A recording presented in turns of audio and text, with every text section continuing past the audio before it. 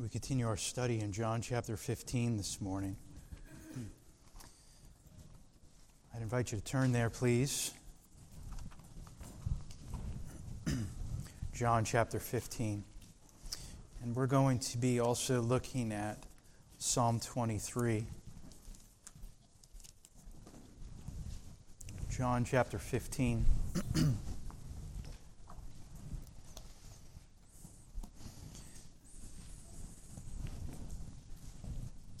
Some hard messages recently, and it's hard to really consider it's hard to contemplate really and wrap our minds and our hearts around the fact that we are loved by God as God's people. Just that alone, that God loves His people, but also that we are hated by the world as Christians. And we consider that. Sometimes that's hard to hear, that's hard to reconcile with. The Scripture is very clear on that, although, and some of us, most of us, all of us, if you're a Christian, have experienced that on some level, in some way, shape, or form as you have lived following Christ in this world, and that will indeed continue as we walk, as you walk in this world. Look at John 15, 18 through 25. And then we're going to turn to Psalm 23. If the world hates you, you know that it has hated me before it hated you. If you were of the world would love its own. But because you are not of the world, but I chose you out of the world, because of this the world hates you. Remember the word that I said to you, a slave is not greater than his master. If they persecuted me, they will also persecute you. If they kept my word, they will keep yours also. But all these things they will do to you for my name's sake, because they do not know the one who sent me. If I had not come and spoken to them, they would not have sinned, but now they have no excuse for their sin. So this morning is part 2 of last message, last Lord's Day, verse 23. He who hates me hates my Father also, says the Lord. If I had not done among them the works which no one else did, they would not have sinned, but now they have both seen and hated me and my Father as well. But they have done this to fulfill the word that is written in their law. They hated me without a cause. And we'll just continue to read these next 2 verses just for context for us. When the Helper comes, who I will send to you from the Father, that is the Spirit of truth who proceeds from the Father, He will testify about me. And you will testify also because you have been with me from the beginning. As you turn to Psalm 23, before we really dig into John 15, we consider that we indeed are living in the world as Christians, not to be of the world, but we are living in the world, and we're surrounded by people who are of the world, who love the world, and who hate Jesus Christ, and who hate Christians, therefore. As many of us, or some of us, went camping the last few days, I tried to look for illustrations late in the game before the sermon, and nothing really significant or overly hilarious or embarrassing happened that I saw anyway, so therefore no one can really get pointed out by way of illustration. But I thought of some things, and so if I share this and you participated in this, I am not pointing you out. I just thought of it as a way to illustrate certain things this morning. But there was a stream or a river, I'm so used to saying river in my life, river behind where many of us were camping, and it was, the water level was high, and it was rushing very quickly. And trying to be a fisherman that I am, walking out, wading into the water. You go in a little bit, and no problem. The further you go, the more difficult it is to stand. That oftentimes is how it fleshes out for us as Christians. The deeper we go into the world, as far as ministering to the world or engaging in the world, the harder it can be to stand. And we are to have, because that's where the fish are many times, is where places that we must go deep in the world to reach them. Just as it is when we are fishing for fish. We're called to be fishers of men, Christians. And at times we have to go into places that are difficult, perhaps difficult to stand.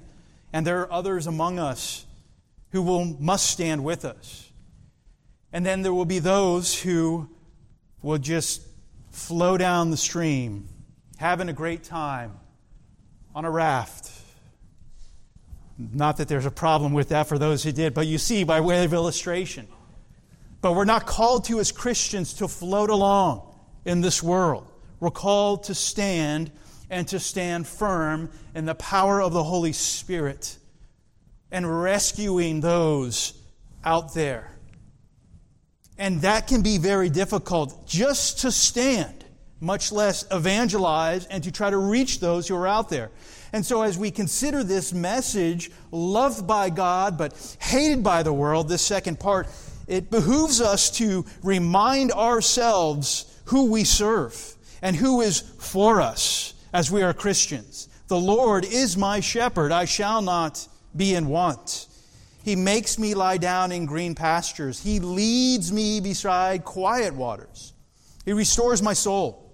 He guides me in the paths of righteousness for His name's sake. Dear Christian, He leads you, He restores you, He guides you in the paths of righteousness. He is indeed the good shepherd. He is your shepherd.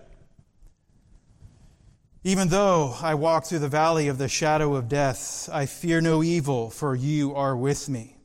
Your rod and your staff, they comfort me. You prepare a table before me in the presence of my enemies. Our acceptance, Christians, is in God's eyes, in God's presence. This world does not accept us. Jesus Christ receives His own. And as we're reminded in John 14, He goes to prepare a place for us. We're pilgrims here passing through. He goes to prepare a place for us. I continue. You have anointed my head with oil. Consider the application. A soothing oil for the wounds of this life. The world seeks to wound us. The people of the world seek to take us down in many ways, to mock us because they mock Jesus Christ. But the Lord provides the soothing oil for the wounds of this life. My cup overflows. Surely goodness and loving kindness will follow me all the days of my life, for now and as we step into eternity. And I will dwell in the house of the Lord forever. This promise for those who follow the Good Shepherd. So just by way of encouragement this morning, before we dive into John chapter 15, I wanted to present that to us. Turn with me, please, to John 15 once again.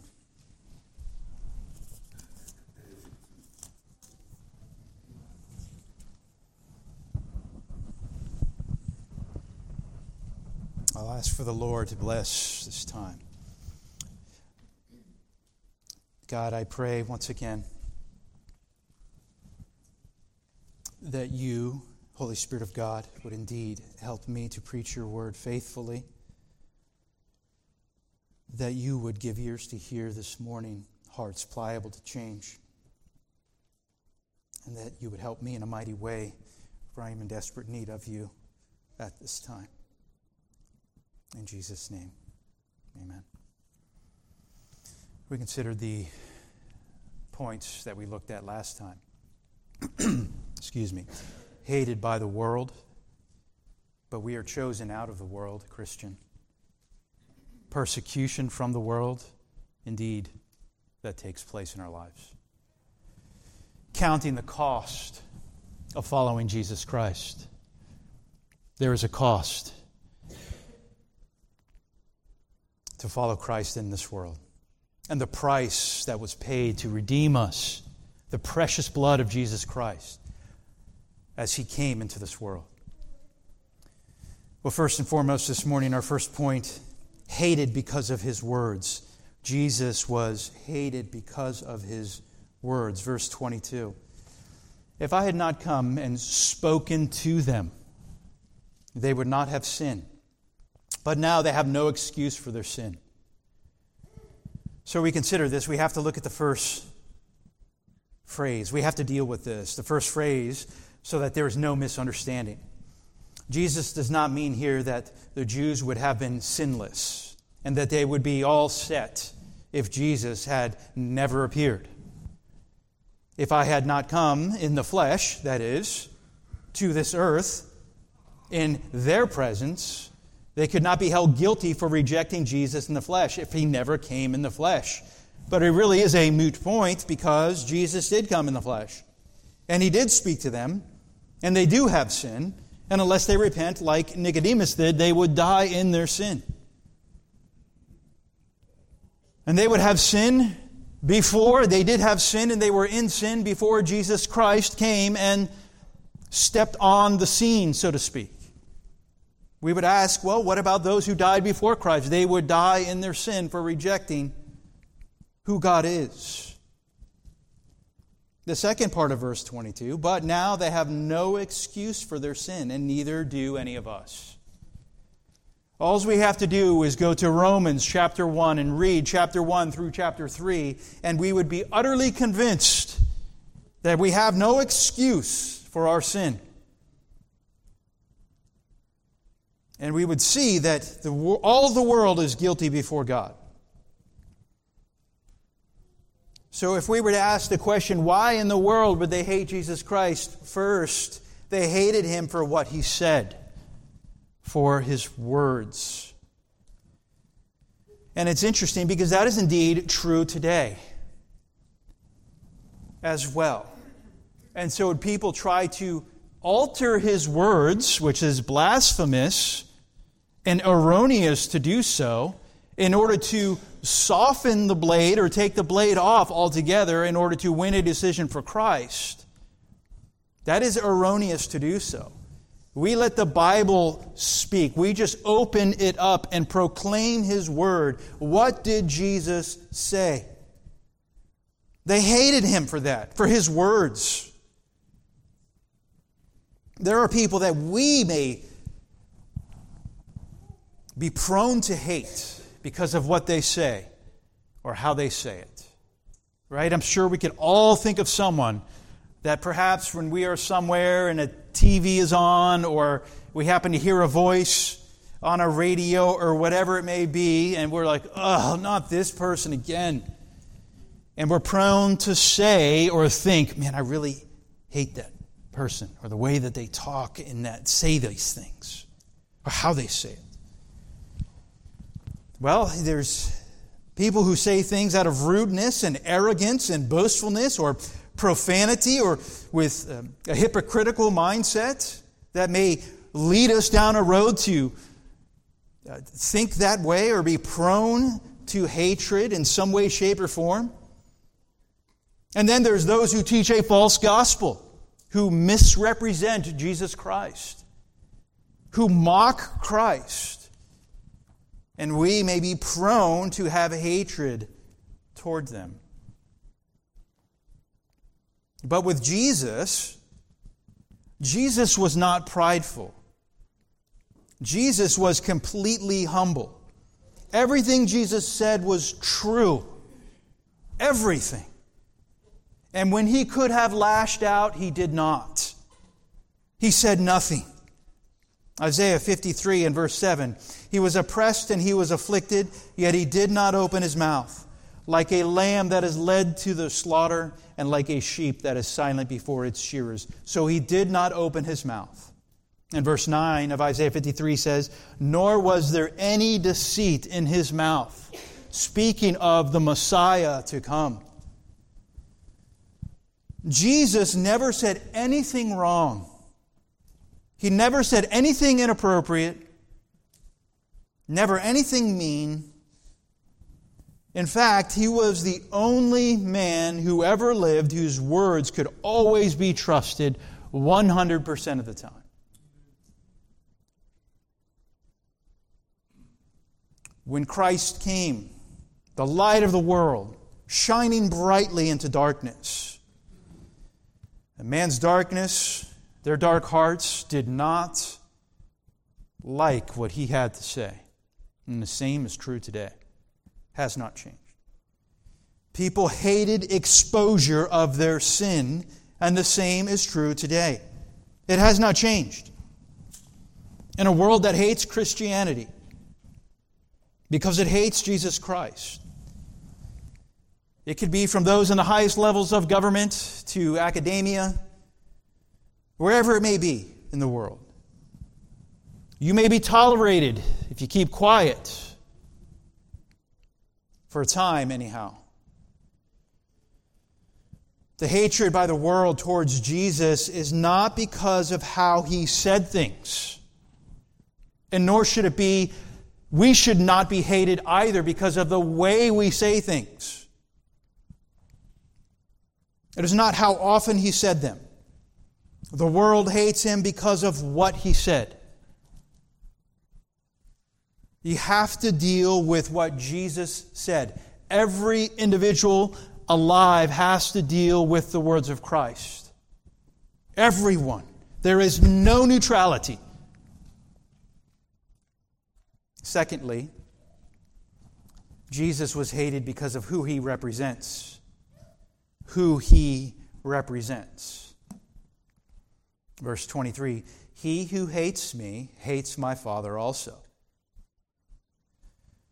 This oneness with the Father, me and my Father, these are emphatic in this verse. There is no wiggle room here. Jesus said earlier in John, I and the Father are one. So as Christ stepped on the scene, God in the flesh, the God-man, Christ Jesus, fully man, fully God, He reveals the Father. To dishonor Christ is to dishonor the Father. This unity, as it were, with the Father. To serve one is to serve the other. To obey one is to obey the other. To hate Jesus is to hate the Father as well. You can't say, well, I just serve the Father, and I'm not going to serve Jesus. Doesn't work like that. The triune God, the Trinity. God in three persons. The opposite of this, of course, is to receive Him. Jesus says, truly, truly, I say to you, he who receives whomever I send receives me, and he who receives me receives Him who sent me. Well, who sent Jesus Christ? God the Father did. Again, reason number one for our study, for why the world hates Jesus, is because of what He says. Reason two, it's because of who He represents. Remember His disposition. Remember what He said. Matthew 20:28, I'll just read it for you. The Son of Man did not come to be served, but to serve and to give His life a ransom for many. Consider that. The Son of Man, Jesus, the King of Kings and the Lord of Lords, says, I did not come to be served, but to serve and to give my life a ransom for many. And He also says in Matthew 11:28, come to me, all who are heavy laden, all who labor and are heavy laden, and I will give you rest. It sounds nice. If we were just to say that verse and that verse alone, benign in a way, right? Well, we remember what Jesus said about counting the cost to follow Him.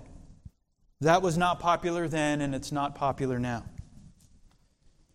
Also, we recall that some of Jesus' first words in His ministry were, repent, for the kingdom of heaven is at hand. Matthew chapter 4, that has not changed. Not popular then, and indeed not popular today. The Word of God specifically focused on here, of course, the words of Jesus Christ revealing sins of people. Jesus' commands and His precepts do not go along with the ideas of the world. Obviously, and we understand that and we see that every single day.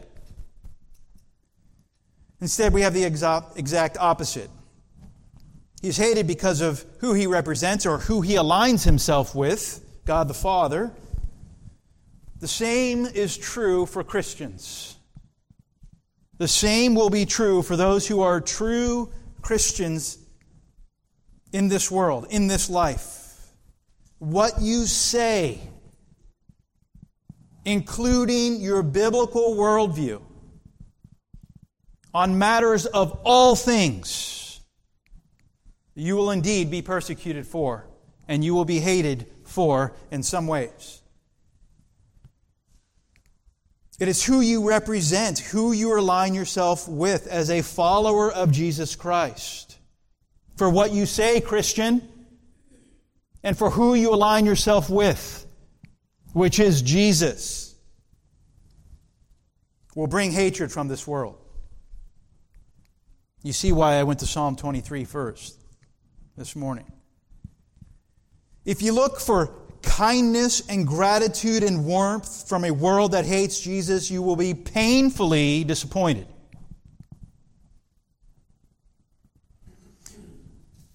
He is also hated because of what He has done. Jesus hated because of His words, hated because of who He represents or who He aligns Himself with, if I could say it that way. And thirdly, hated because of what He has done. Verse 24. If I had not done among them the works, He says, which no one else did, they would not have sinned. But now they have both seen and hated me and my Father as well. These specific, distinctive works He mentions here. But now they have both seen and hated. This is perfect active indicative, permanent attitude and responsibility of having this type of mindset and heart disposition towards Jesus Christ. The works, the whole life of Jesus, including the miracles. Miracles such as healing a man born blind and raising Lazarus from the dead. Remember Nicodemus, a Pharisee, John chapter 3. When he met Jesus in the night, he said, "Rabbi, we know that you are a teacher come from God." They knew. He knew. He even said it. For no one can do these signs, there's our key word, or works, however we want to consider it this morning, whatever your translation may say. No one can do these signs that you do unless God is with him. Nicodemus saw it, and God used it in his life to change his heart and to bring him to faith in Jesus Christ. Others saw the same things and were unmoved or more hardened towards Jesus Christ. Richard Phillips suggests for us this morning, it is true today for those who cannot deny the power of God at work in the lives of Christians. They cannot deny it. Yet because of their love of sin and hatred for Christ, they go on to hate and persecute Christ's disciples all the more. Both seen and hated. They saw Jesus, they hated Jesus, therefore they saw and hated the Father as well.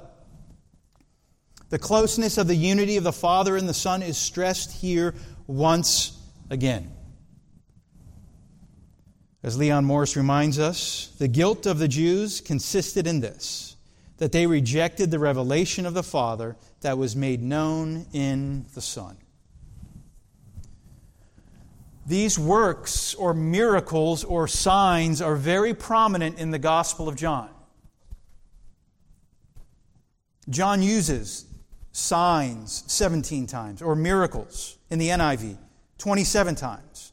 Out of these 27 times, 18 apply directly to what Jesus did.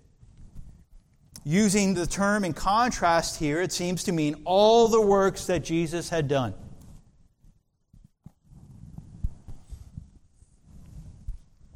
The world hates him because he did the works of God and the things that he said, which reveal man's spiritual bankruptcy before a holy God. People get offended by Christ because of who He is and the claims that He makes, the things that He says in His Word, what He calls us to as well. People get offended because of what Christ calls us to, the narrow gate, the narrow way, repentance, following Him, submitting to His Lordship. Every single one of those I just mentioned, you will have false teachers seek to negate those and to seek to teach something else instead of what Christ taught. His words and His works, they shine brightly in dark hearts, and dark hearts do not like that. As Christians, when we read the Word of God in areas that we're struggling with at times, we don't like it. And our hearts have been fully enlightened. We have been fully changed by the grace of God. Or we hear a sermon that really hurts.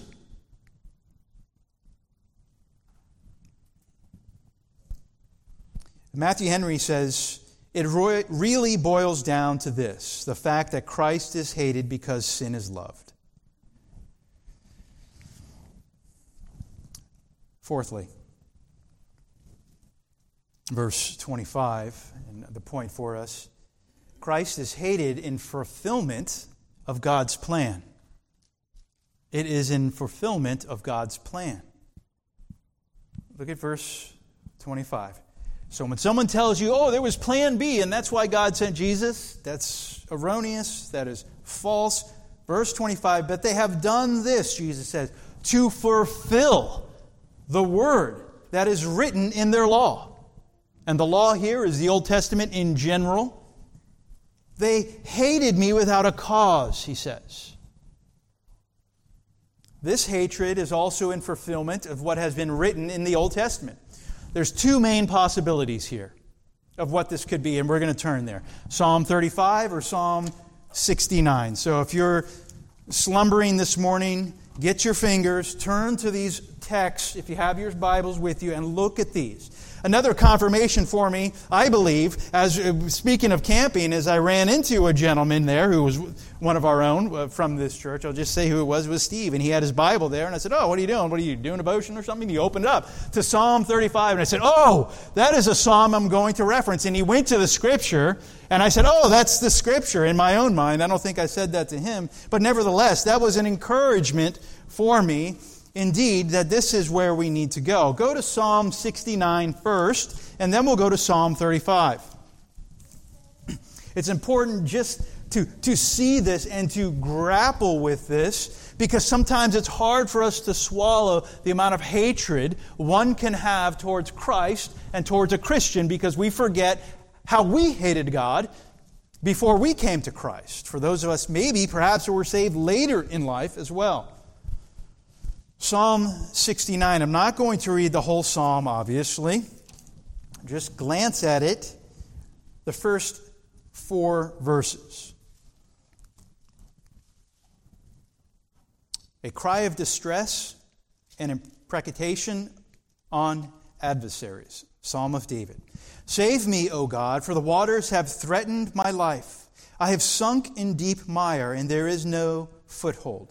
I have come into deep waters, and a flood overflows me. I am weary with crying. My throat is parched. My eyes fail while I wait for my God.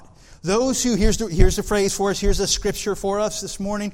Those who hate me without a cause are more than the hairs of my head. Those who would destroy me are powerful, being wrongfully my enemies. What I did not steal, they have to restore. So we'll just stop there. We consider even verse 4 there. David, we can relate that as well to Christ's life, what he suffered. And indeed, we can look at that as well and say, this applies to a persecuted Christian as well. So just some commentary on this for us. This Psalm 69, a cry of distress, a psalm of David, a man declared righteous by justification and faith alone, zealous for God, but persecuted by the enemies of God because of his zeal and of their hatred of God. He is in distress. He is facing his enemies. They want his downfall.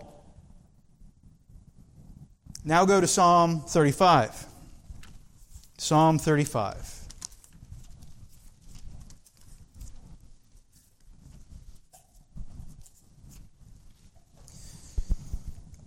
As well, this is a psalm attributed to David.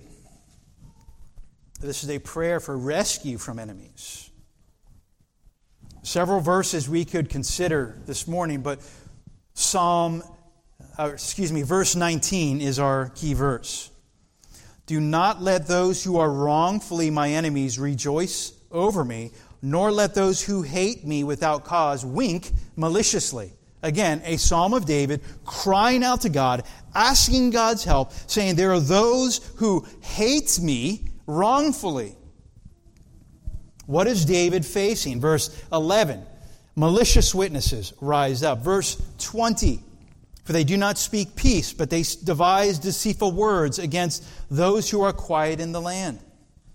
And verse 21, they opened their mouth wide against it. And they said, aha, aha, our eyes have seen it. These mockers as well. And we find David called God's servant in verse 27, who delights in the prosperity of his servant. So the psalmist is hated without cause, the same as the other psalm, Psalm 69, and we see the same text or the same phrase, they hated me without cause, in John 15. Turn back there now. But it is, as you turn back there, it is very striking that in other psalms we find the psalmist, mostly that are David, attributed to David, describing himself as one hated by others. Why? Why would he be hated by others? Because those who hate God also hate him because he is zealous for God. I'll just reference some of these psalms. I'll read a couple of scriptures here. Psalm 9, verse 13. Be gracious to me, O Lord. See my affliction from those who hate me. When I read these, consider what they did to Christ. Consider the hatred that was towards Christ, and consider the hatred of the world towards Christ today, and the hatred of the world towards Christians.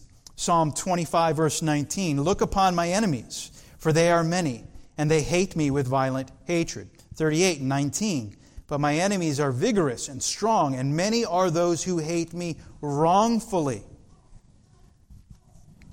41 and verse 7, all who have hated me whisper together. Against me they devise my hurt.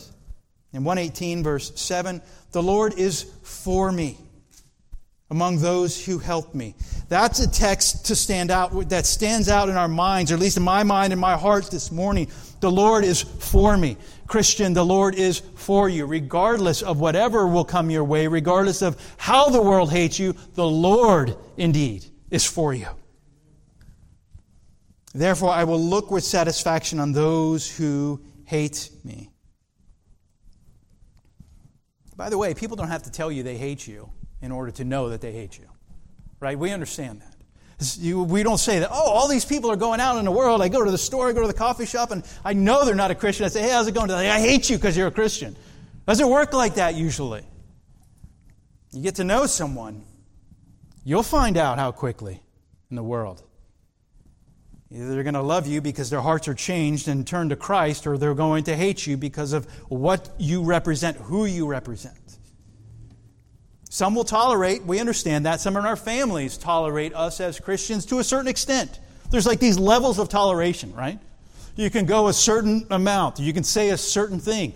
Some family members who just hate Jesus Christ will allow you to pray in their presence. Oh, you could pray over the meal. It's Thanksgiving. Go ahead. That's the time for the long gospel prayer, brothers and sisters, okay? That's your opportunity. Go with it. Don't let the food get cold, but go with it. Say what you can. Say what you can when you can. And there's times when we just keep our mouth shut and we're in a prayer closet for them because they're going to hell unless God saves them. And there's nothing we can do to change that except be faithful to His Word and His text and Him and pray for their souls.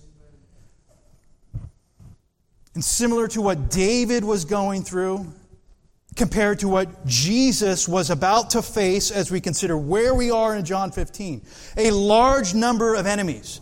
David had a large number of enemies. Jesus had a large number of enemies. And Christian, you have a large number of enemies. You will in this world. Then there's the power of the enemies. The power the enemies had with David. The power the enemies have had with Christ. We know Christ was in control at all times. He allowed them to do these things in fulfillment of His divine plan, of God's divine plan. But the power the enemies have over us that God allows, as we see in this world. False accusations by them. They were there with David. They were definitely there with Jesus, and they will be there with us as Christians as well.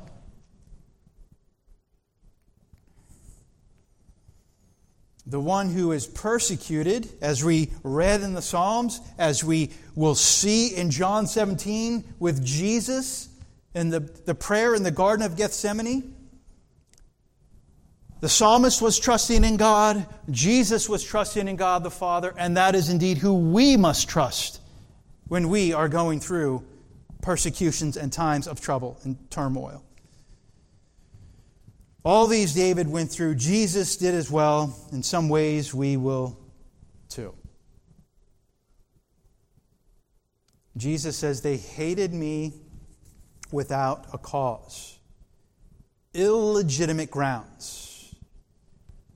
Charges that could not stick. Remember the older phrase, trumped up charges. Pardon the pun today, right? This is really coming to fruition. Trumped up charges or false schemes.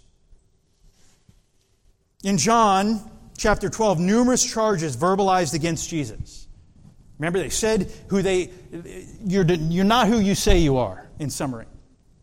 In chapters 18 and 19, formal charges against him. And a sentence carried out on an innocent man. Without cause, indeed, motivated by hatred for Christ. Similarities again. David, zealous for God, hated and persecuted for it. Jesus, zealous for God, hated and persecuted for it. Christian, zealous for God, you will be hated and persecuted for it. David prays to God, expecting deliverance from wrath. Jesus, instead of expecting his Father to deliver him, did not avoid the wrath of God, did he? He bore God's wrath for sinners like you and me. Jesus did not escape the hatred of men. He bore the brunt of man's hatred. Some applications for us. When Jesus says in verse 25 that this is to fulfill the word written in their law, they hated me without a cause. This hatred is used. This is the means that God uses to fulfill the plan of redemption. This hatred by men was used to result in the crucifixion of Jesus Christ. And it's through this crucifixion, the greatest act of love, in order that men may be saved. And the responsibility and the guilt rests on man and man alone. The world hates Jesus Christ, and it hates his Father also. The world hates true Christians because they are part of the true vine, Jesus Christ. The world persecuted Jesus Christ and will persecute Christians also. The world hates Jesus because of his words and his works. What he says, his teachings, what he did and what he does, his works, his transforming work in the life and regeneration. And people hate that too, do they not, Christians? If you were saved later in life, and let's you say you live like a rebel without a cause for most of your life, and your family knew it, your friends knew it, and they loved every minute of it. And then you get converted and you no longer live that way, and they can't stand you anymore because of what Christ has done in your heart. And they say, oh, give me back the old Johnny or the old whoever, Susie. But you can't, and you don't want to. Because Christ has changed you. And they can't stand it. Oftentimes.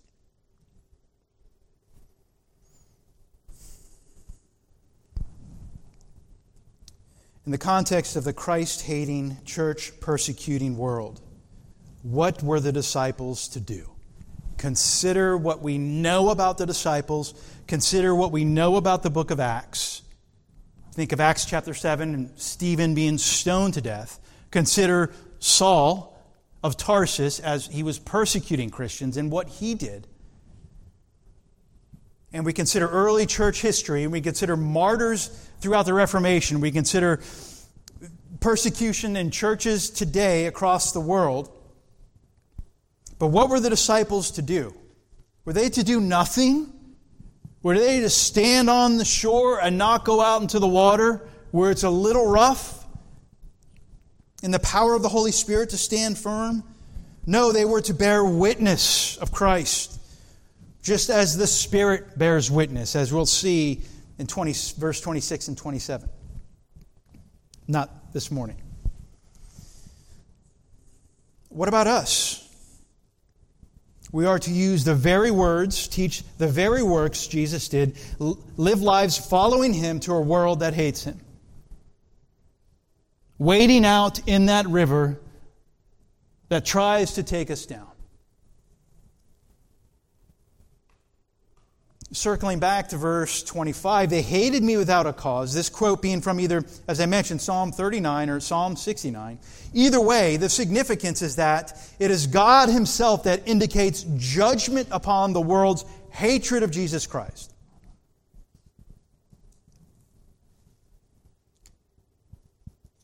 And judgment upon those who hate Christians. And the hatred is entirely without cause. Entirely without cause. Hated Jesus, there is no reason to. And hating His followers, there ought to be no reason to hate Christians other than what God has done in us. Let us not give them a reason in our flesh and how we live worldly. But the world is therefore culpable. God is not stagnant towards such hatred of His Son. He has appointed a time for judgment, and judgment is indeed coming. If you are of the world, today is the day to be saved out of the world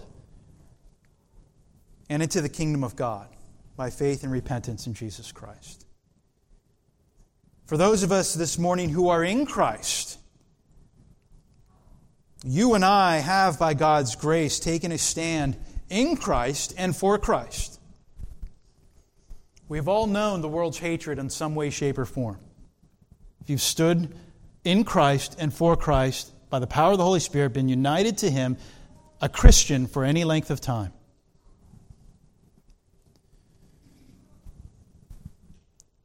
You've known the world's hatred, yet you know the favor of Jesus Christ.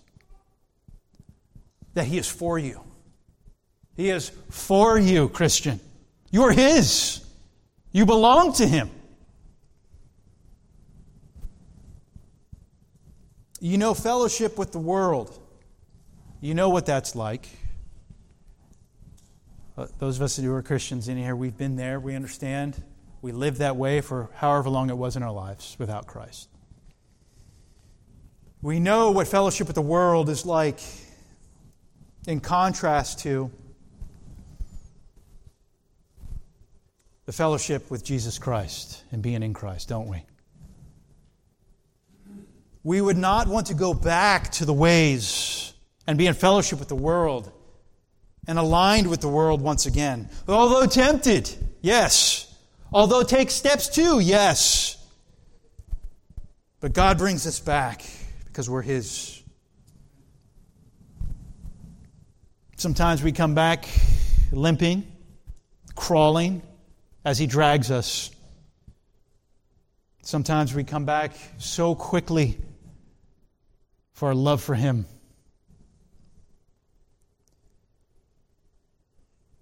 But we don't want to go back. Yet hatred from those who are of the world can take its toll, can it not? Some of us face that more than others. I mentioned before, some of us maybe have a family who everyone in their second, third, fourth, fifth cousin is all saved. Probably from the South, if that's the case. Everyone, or at least they say. And if you're in a family, most people are genuine Christians, praise God for that. We praise God for that, absolutely. That's the grace of God alone. Yet hatred from this world can take a toll. And we can be prone to be hardened towards people, can't we not? Or desire to fight back. Especially for those of us who have a history of scrapping in some way, shape, or form. Just like that, the flesh jumps in. We're ready. Whether it be verbally or physically. But Christ did not fight back. The world hated Christ without a reason, without a cause. Let it be true of us, Christian, that we do not give cause to be hated by the world that is of us and it's not of Christ. Let such hostility, enmity, strife, and mockery be provoked only by our fellowship with Jesus Christ. Because we belong to Him and because we represent Him. Let us not forget either, dear Christian, that we were enemies of Jesus Christ at one point in time as well. And we hated Jesus as well. It ought to cause us hearts of compassion to the lost. Not a heart of pride, thinking we're better because we are not. But God so loved us that He gave His Son to us. He took our sin, including our hatred and rebellion, upon Himself on that cross, bore the wrath of God that we deserved, died in our place so that we may have eternal life. That we would be forgiven, changed, united to Him by faith. He would give us a new song in our hearts of praise to Him. He would give us the ability to love Him as He first loved us. Let's pray. Oh Lord, thank You this morning that You have given us Your word and we have explanation